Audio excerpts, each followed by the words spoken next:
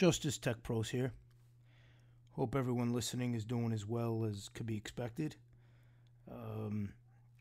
As far as on the coronavirus front, it's hard to really gauge whether things are improving, or things are declining. Because every day you hear different statistics, things going up, cases going down. So it's really hard to gauge, but it just seems like there's no real dramatic difference. So I don't know. Hopefully, as time goes on, things start to improve dramatically and we start getting back to normal, especially with school around the corner. There's, I know now they're doing a lot of hybrid classes and online learning as well as in person. So it's not an easy decision for parents. Everybody's got to kind of figure out what their comfort level is and do what they feel is best, because it's not, it's not something that you could make without having to worry in one way or another, in one breath. You want your kid to attend a facility and get that social learning aspect, but in the other breath, you want to keep them safe. So, it's hard to navigate that. So, anyway, I want to also thank on the YouTube subscriber end, we broke 6,100. So I really appreciate that. That means that I guess listeners are liking what's going on. They find it engaging. They find it entertaining. And hopefully they're learning a few things and to just getting a different mindset as far as, how to look at certain aspects of what I discuss and trying to understand. Maybe they understand that there's sometimes different viewpoints and everything's not so clear cut. And that's always, a positive thing. If you get somebody who wasn't aware of something and you enlighten them and you show them, that there's different ways of looking at the same topic, that's a win-win. So I appreciate all the subscribers on that end. And also we're on, several platforms now. We're on Podbean, Spotify, iTunes, Google Podcast. So it's good in that sense, get the word out. And again, hopefully what I envisioned trying to do back in November is taking shape a little bit and gaining some traction. And my goal just is hopefully, you get a few listeners that may turn into jurors, and some of what I said may stick in their head and they'll actually have the opportunity to give a defendant a fair shot at a trial. So after all, that's all a defendant really wants. They just want a fair trial. As I always say, a defendant doesn't need anybody to be on their side. They don't need the judge to be on their side. They don't need the prosecutor to be on their side, which obviously they're not, but a judge especially. You don't need a judge to be on their side. You just need a judge to be fair and listen to what's being said and not go into the case closed-minded and not go into the case trying to fulfill an agenda. It's all any person facing the system could really ask for. And that kind of leads me into what I wanted to talk about today that I was just thinking about. And it really has to do with, I touched a little bit about it in a prior episode about accountability. But the more I think about it, the truth is it's a little more disturbing than just not being held accountable. It really, a judge, when you think about it, if you get a judge who's not fair and is not does not have going by the law at the forefront of their mindset, they really have something of a nothing to lose attitude, and they really don't. They don't really have much to lose. And what I mean by that is they could go through the case, they could make the rulings based on how they see fit. If they are trying to steer a verdict in a certain direction, and there's really no repercussions for it. They have nothing to lose. Let's even say worst case scenario, they get overruled on an appeal. What did they lose? It's not a big deal, and I was reading a lot of articles on it. And there's been some judges, I was reading judges that had like 37, I believe the judge was in Mississippi, if I'm not mistaken, and he had 37 of his rulings overturned on appeal. And it really doesn't mean anything. Nothing changes. The judge is still a judge. They still go, they still go along. They're still presiding over cases. And there's really no downside of it. And that's a problem. I mean, you would figure if a judge is watched to an extent and if their cases are monitored and the decisions are monitored and you see a high overturn ratio, one would just figure that there's something to kind of prevent that from going on. But that just kind of shows if they're getting overturned at such a high rate and it doesn't mean anything, nothing's going to stop the judge or change the judge's direction on how they rule and how they approach a case. But that tells me they really don't know what they're doing. I mean, if they get overturned that often, especially, on an appeal, an overturn has to do with the errors of law and how law was applied. So to make those many errors at a defendant's expense is a major issue. As somebody's liberty's on the line and all those errors are being made, and now a person, they think, all right, well, if you win an appeal, that's a huge win. And don't get me wrong, it is. It's a tremendous win. But to get to that level, it costs a lot. It costs money. It costs resources. A lot of time is vested. A lot of family. It's emotional draining on the family. It's draining on the defendant. And it's timely. I mean, you're still sitting in prison. So if you're in there for a lot of errors that were made or wrongful conviction and you're just waiting on your appeal, as you know, you hear a lot of horror stories of people sitting in jail 20 years before they're vindicated. I mean, it's scary when you think about it. You have to go through all of these channels just to undo an error. In the most simplistic term, it's errors that are being made at somebody's expense. And I personally believe a lot of the times they're intentional errors because, again, it goes back to the judge if they have the mindset of what do I have to lose? And if the way a judge could look at it, if you're dealing with a judge who's not a fair judge and is not really there to preside over a case and hear the facts and rule as fair as they possibly can. And obviously, common sense, one cannot be 100% fair. There's always going to be a side that thinks that, maybe the judge slighted them or things weren't in their favor. But you could get it very close. I mean, if you have a reasonable judge, you could get it very close. You could tell by their decisions. You could even tell by the way they rule.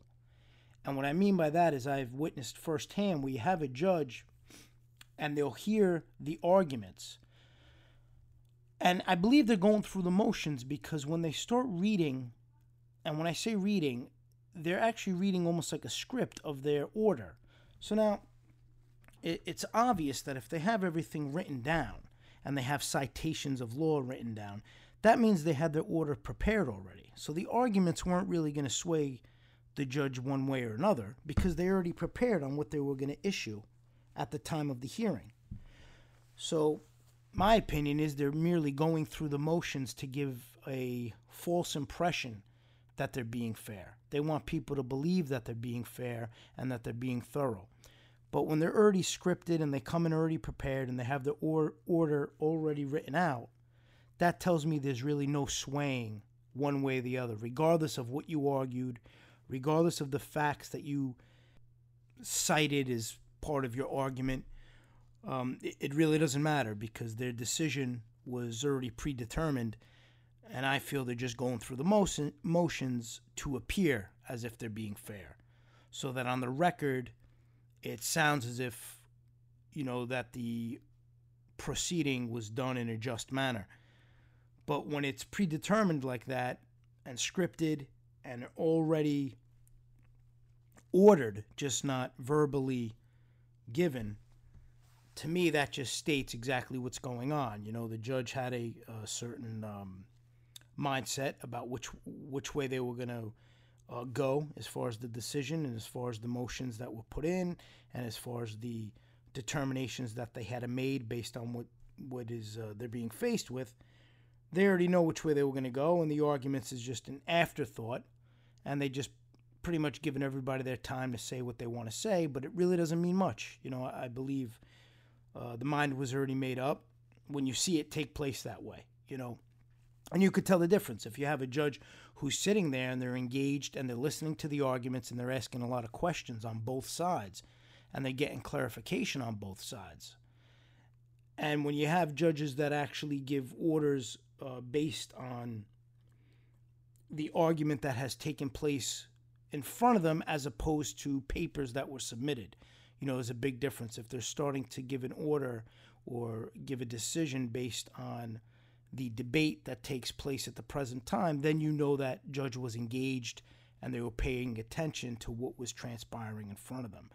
But if they're reverting back to the motion papers solely, obviously you're gonna revert back to that and you're gonna mention that in the order, but it'll be somewhat of a hybrid, where you'll combine the current arguments that are taking place as well as the prior submitted motions and documentation. But when you're solely reflecting on and mentioning and going back to the paperwork, that just shows that they're kind of pulling their notes and reviewing their already predetermined order before even stepping into that courtroom. And what they're doing now is somewhat of a charade just to go through the motions to appear that it's being fair. And it's extremely frustrating when you have to watch that, even on a client side, on a personal side, if you're sitting back and, the defendant just has to sit there and basically they start, anybody could pick up on it, but you start to realize that the arguments being made at that point in time are falling on deaf ears because what is done, and you just have to wait for the outcome.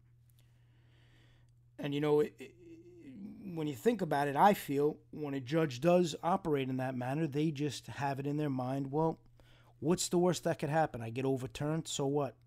And it's true. I mean, so what? They really didn't suffer at all. They did everything in their power to push the verdict the way they wanted to push it, to have the outcome they wanted to have happen. So in their mind, they did the job. It goes back to a term I always talk about, the ends justify the means. And that's how they always feel. They feel the ends justify the means. And I've said it on prior podcasts that, unfortunately, the mindset with some of these judges is even if the defendant isn't guilty of the crimes they're being charged with, they're guilty of something. Especially if they have some kind of label or a stigma about them or they're associated with some kind of secret society. A judge, unfortunately, will use that in their rulings. They feel, well, if they may not be getting a fair trial this time around, they deserve it. That's almost, their mindset. And as we all know, anybody who understands the justice system and understands law, that's not the way it's supposed to work. You're supposed to be judged on the crimes you're being charged with and convicted or acquitted based on the crimes you're being charged with, which should be supported by facts and evidence against you. Not based on what they think you may have been guilty of or what they think whether or not in their mind you're a good person or you're not a good person. That should all be irrelevant. But that's really not what takes place. And when you realize the power that the judge has, it's disturbing in the sense that if you get a judge that is not one seeking justice and one seeking fair and one that is unbiased, a lot of damage could be done. And then the defendant's stuck having to pretty much go through the years or the months of all of these rulings and all of these decisions that are not in their favor. And what I mean in their favor, decisions that should have been made based on facts, not based on something else. And by being based on other things, it's just going against the defendant. And then, now you're dealing with a situation where you almost have to get through that period. You have to get past that judge and then hopefully move on to the appellate level and get 3 fair judges to review all of these errors, all of these issues that took place, whether constitutional errors, whether they're structural errors, and you have to put that all together. And you have to go for the financial burden of getting attorneys now on that level. You just went through trial attorneys. Now you have to go for appeal level attorneys. You have to go for all kinds of money, all kinds of time, and you have to hope now you get 3 fair, impartial judges to review your case. And now let's say they do get overturned. What's the downside of that? Nothing really. I mean, if the judge maybe has an ego, maybe they just don't want to get overturned. But I don't think if you're dealing with a judge that doesn't hold the equality of the law and to make sure that they are, the Constitution dear. If they don't hold that dear, I really don't think it means much if they get overturned, because they're very intelligent. They know if they're making rulings that are a gray area and are not black and white. And when it comes to the law, it should be pretty black and white. But they know if they're making rulings that are suspect. They know if they're making rulings that don't have any prior case law to support it, and they're kind of doing things on a whim and they're in new territory. So they know that. So if they get overturned, I really don't think it's that much of a concern, because they weren't really vested in making sure they went by the law in the first place. They were more vested in making sure they got the conviction they were looking for. So as long as they got that, I feel they took caution into the wind and let the chips fall where they may. And if the defendant has the money to get an appeal attorney, and the defendant wants to go to the next level, and if the defendant winds up winning on that level, so be it. And they realize even at that, now the defendant wins, they have to go through that all over again, new trial, and the whole process starts all over again. So they still have an uphill battle. So when you think about it, there's not much to lose by making these decisions that are in that gray area and that are not black and white. They could kind of make these judgment calls. And if they have an agenda, they can make these calls to go along with their agenda without really having to worry about the consequences. Because if and when they do get overruled, the point would be moot. It won't even really affect them. Just to go back to that other, judge, he had, I believe, like I said, 37 to 39 overturned cases. You wouldn't really know about that unless you look into it. And it has no effect on that judge. He's still presiding. He's still over cases. There was no impact. So what's the damage? What's the downside?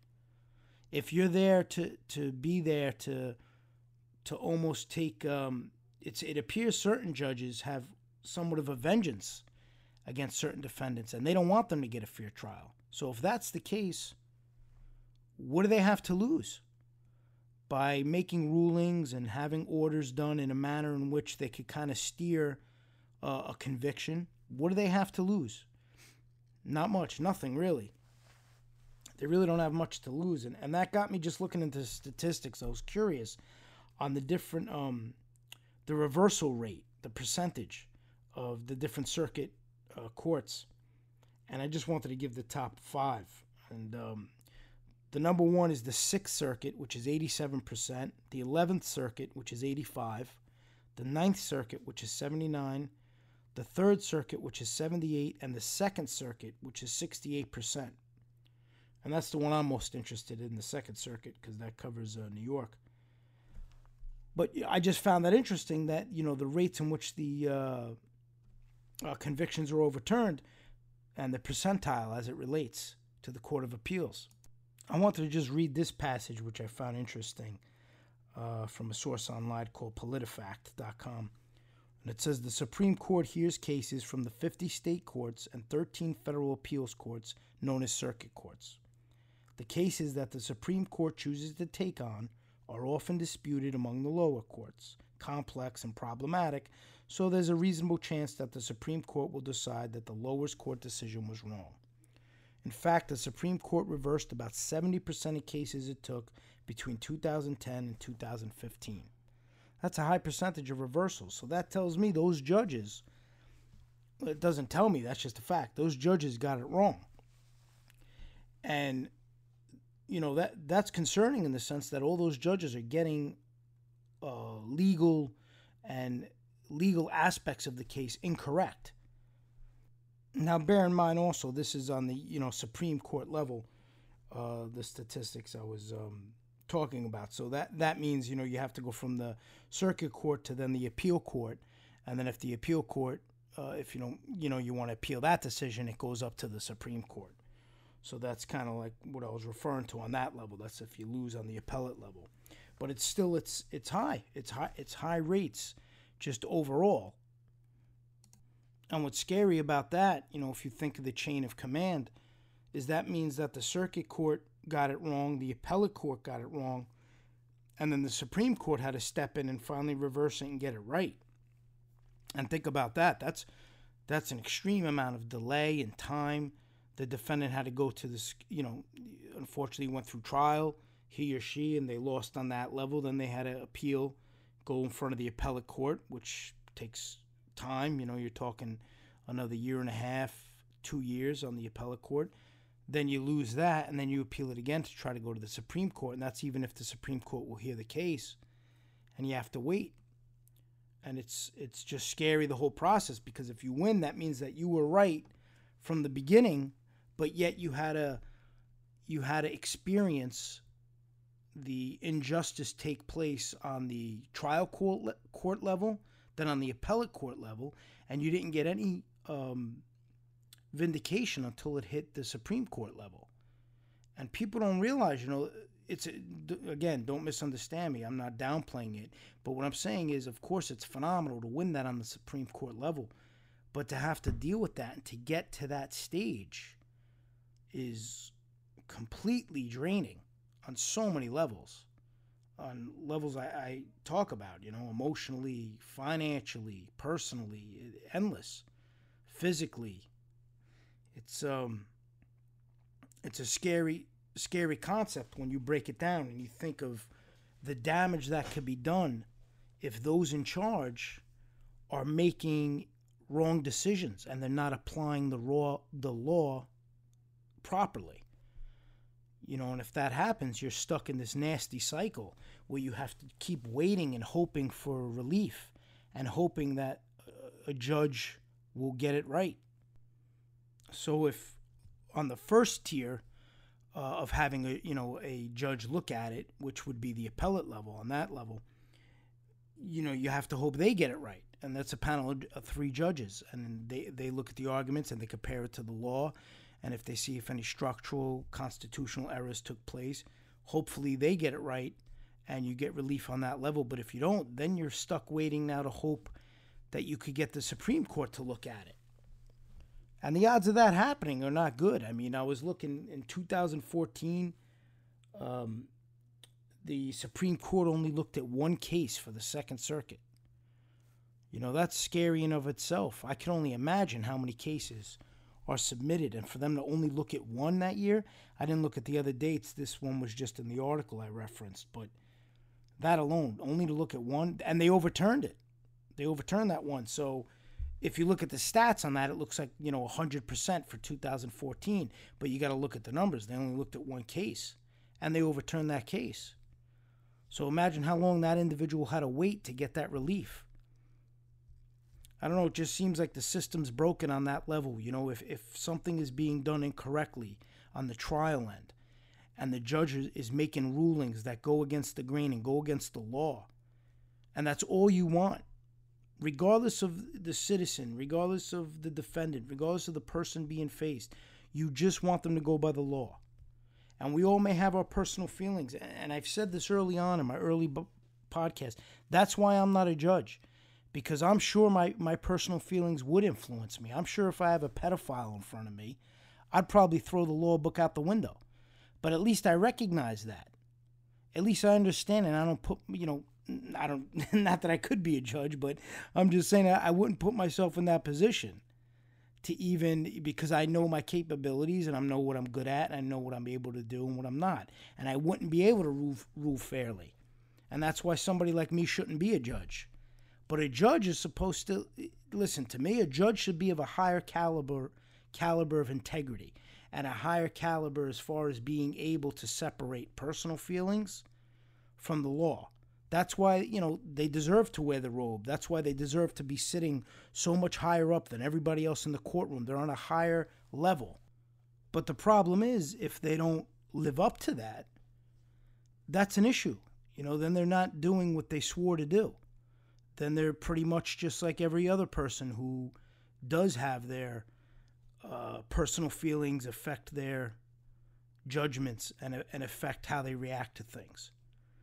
But at least someone like myself or a lot of people, they're aware of what they'd be able to judge and what they wouldn't be able to judge and how they're able to separate their feelings. That's why we wouldn't put ourselves in that position. But a judge takes on that role, swears an oath, and takes on that responsibility that they're going to go by the law. And when they don't, there's just nothing There's nothing there to stop them.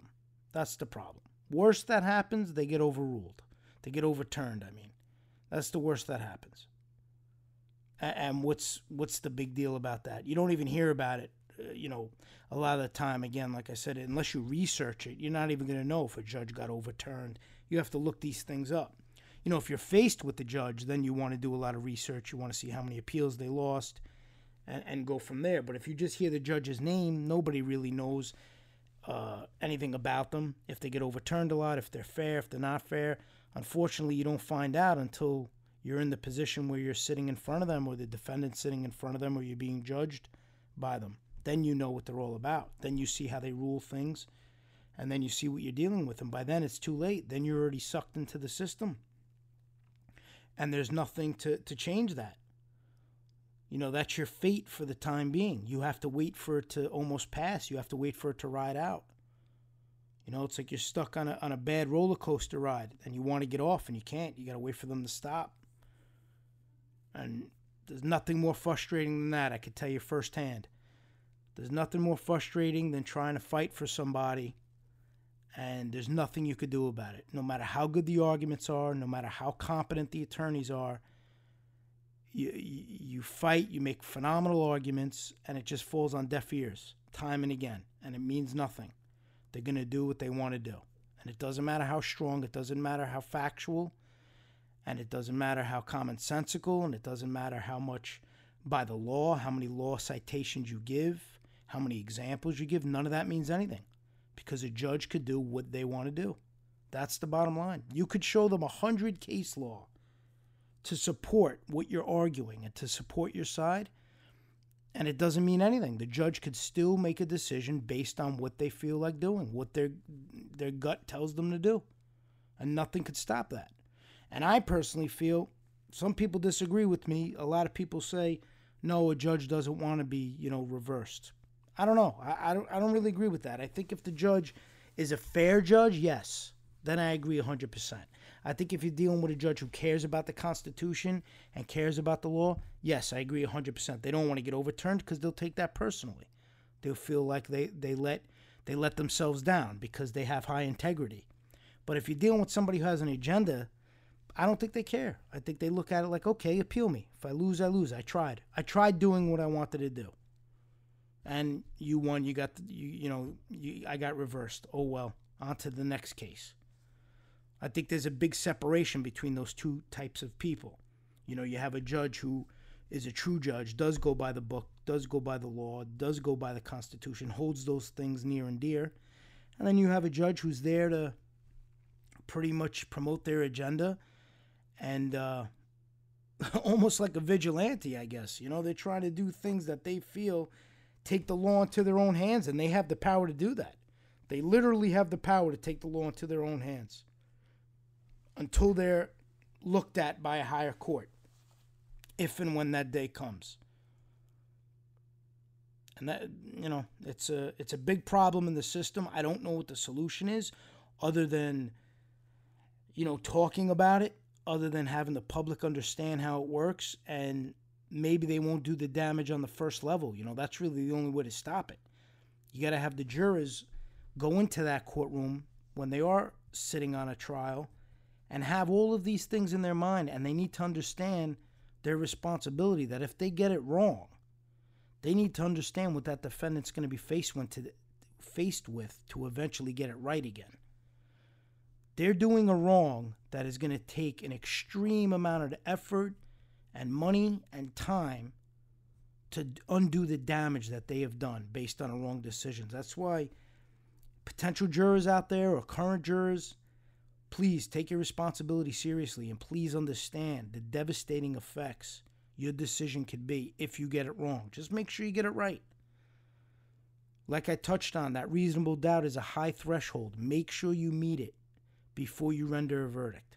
Make sure your conscience is 100%. Because I'll tell you, the jurors on the trial I just had, they got it wrong. Boy, did they get it wrong. And why'd they get it wrong? I think they were influenced. And how were they influenced? They got influenced big time by the judge. That's my opinion. And now we're in the situation where we have to undo that undo what was done. And it's a long road, and it's a trying road, and it's a hard road, but you got to keep going. And eventually, if you're faced with judges that are there to support the Constitution and support the law and how it was meant to play out, you will get relief. It's a fight, but you will get relief as long as that's what you're going to be faced with. As long as you have judges who take their oath seriously and are there to uphold the law. And it does happen. It does happen. You just have to get the right set of judges. So that's it for today. Something exciting coming up. Actually, I was asked to appear on the Frank Morano show for just a conversation. He wanted to have a conversation. He's actually into the podcast, which I was humbled by. I mean, this guy's in radio, so to him to say he was very interested in the podcast, I really greatly appreciated that. And the guy, Frank, seems like a great guy, very intelligent guy, a very engaging guy. I listened to his show. It's going to be on 107.1 FM, and that's in the New York area. But also he's online at wabcradio.com. And it's going to be Wednesday. I'm going to be appearing Wednesday around 11:30 or so. But I definitely suggest listening to his show. The guy's very entertaining. He has some great guests on. Again, he's an intelligent guy. His show's engaging. I find it very interesting. I like the guests he has on. I like the topics he talks about. It's the Frank Morano Show. So I do recommend it. And I thank him again for even reaching out for me to be on. So that should be fun. That should be interesting. Should be a nice dialogue. And that's it for today. Until next time. Thank you.